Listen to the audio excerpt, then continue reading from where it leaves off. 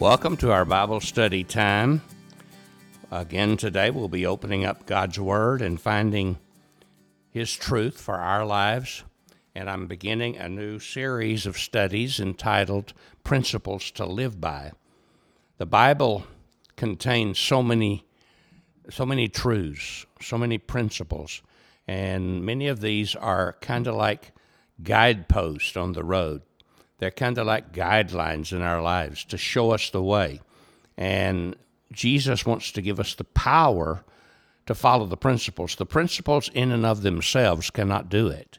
We must trust Christ. We must depend on Jesus to give us the power through His Spirit to live out these principles. But once we come to know certain truths and certain realities and certain principles, and then we trust Christ to enable us, we can live these out, and our life will be really special and make a real difference. The first one I want to talk about today is found in the book of Psalms, and then Jesus talks more about it. It's the principle of knowing who you are. It's really important to know who you are. So many people don't. Let me read some verses from Psalm chapter 8. He starts by saying, Lord, our Lord, how majestic is your name in all the earth. You have set your glory in the heavens. Through the praise of children and infants, you have established a stronghold against your enemies to silence the foe and the avenger. When I consider your heavens, the work of your fingers, the moon and the stars which you have set in place, what is man that you are mindful of them? Human beings that you care for them. So he's asking the question, what is man? What are human beings that you would really love us and care for us? And then he describes us, what he has done. He says, God, you have made them a little lower than the angels and crowned them with glory and honor. You made them rulers over the works of your hands. You put everything under their feet, all flocks and herds and animals of the wild, the birds in the sky, the fish in the sea, all that swim the paths of the seas. Lord, our Lord, how majestic is your name in all the earth. Someone said it's the preacher's job to help people find out who they are. And there's some real truth to that, because the Bible tells us that until we know who we are, we cannot be what we need to be. And many people really don't understand this principle. You say, well, I know who I am. My name's John. My name's Bill. My name's Mary. Well, that's true. Or you may say, I'm a businessman, I'm a housewife, I'm a this, I'm a that, whatever you are, doctor, lawyer, Indian chief. I'm a man or a woman. That's not the question. The question I'm asking is far deeper than just what you are in name, what you do as a person. I want to help you find out something deeper than that. And some people in our society today believe that they are the offspring of animals like apes.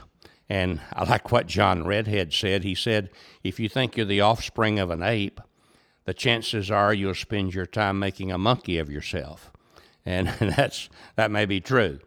But some people think they're just merely an animal of a little higher quality than the animal world, and that's it. They just fulfill their physical desires like animals.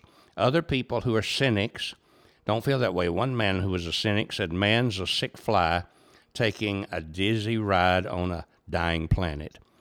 And so many people today are pessimistic. They're looking at life from some kind of perverted glasses, and they see only the bad, they see only the evil, they see only things that are sordid, and they can't see what's really important. But the only way we can understand who we are is to go to God's Word. David, thousands of years ago, wrote this psalm, and he described who we are. Let's notice. He said first that we are creatures of dignity.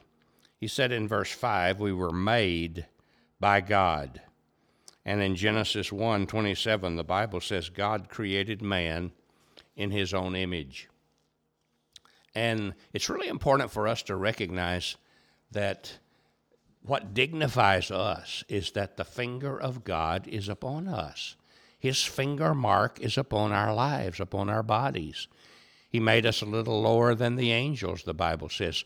And some people translate that word that it's not angels he's talking about here, but God he's talking about here, and that he made us just a little lower than God himself. Well, certainly the Bible says we're made in the image of God, and being made in the image of God puts dignity into our lives, and that we are the crown of his handiworks.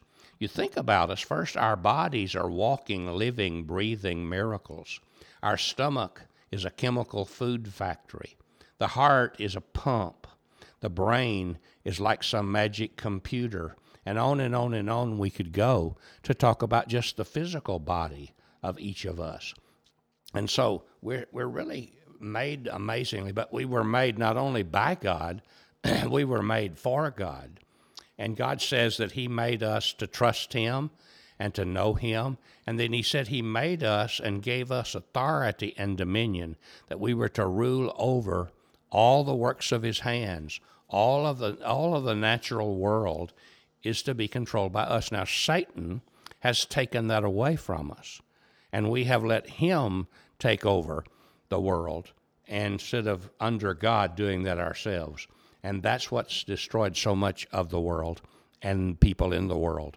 But first of all, then, we're a creature of dignity. Do you sense the dignity that you have because you're made by God, because you're in the image of God? The image is marred by our sins, but it's still the image of God. We're like God. We have special features about us that God gave us. Second, we're also creatures of dust. And that's why we have to keep these two total opposites in mind. The Bible says it was out of the dust of the earth that God breathed into that dust and made a living person. So man wants to be not like God, but most of the time we want to be God. G.K. Chesterton, the great philosopher of the past, says, whatever man is, he is not what he was meant to be. So God calls us to faith, to truth about ourselves. We cannot ignore the facts about our human nature. These facts are written in history, they're taught in the Bible, and they're confirmed in all of our experiences. And that is that we are all sinners and we all fall short of the glory of God.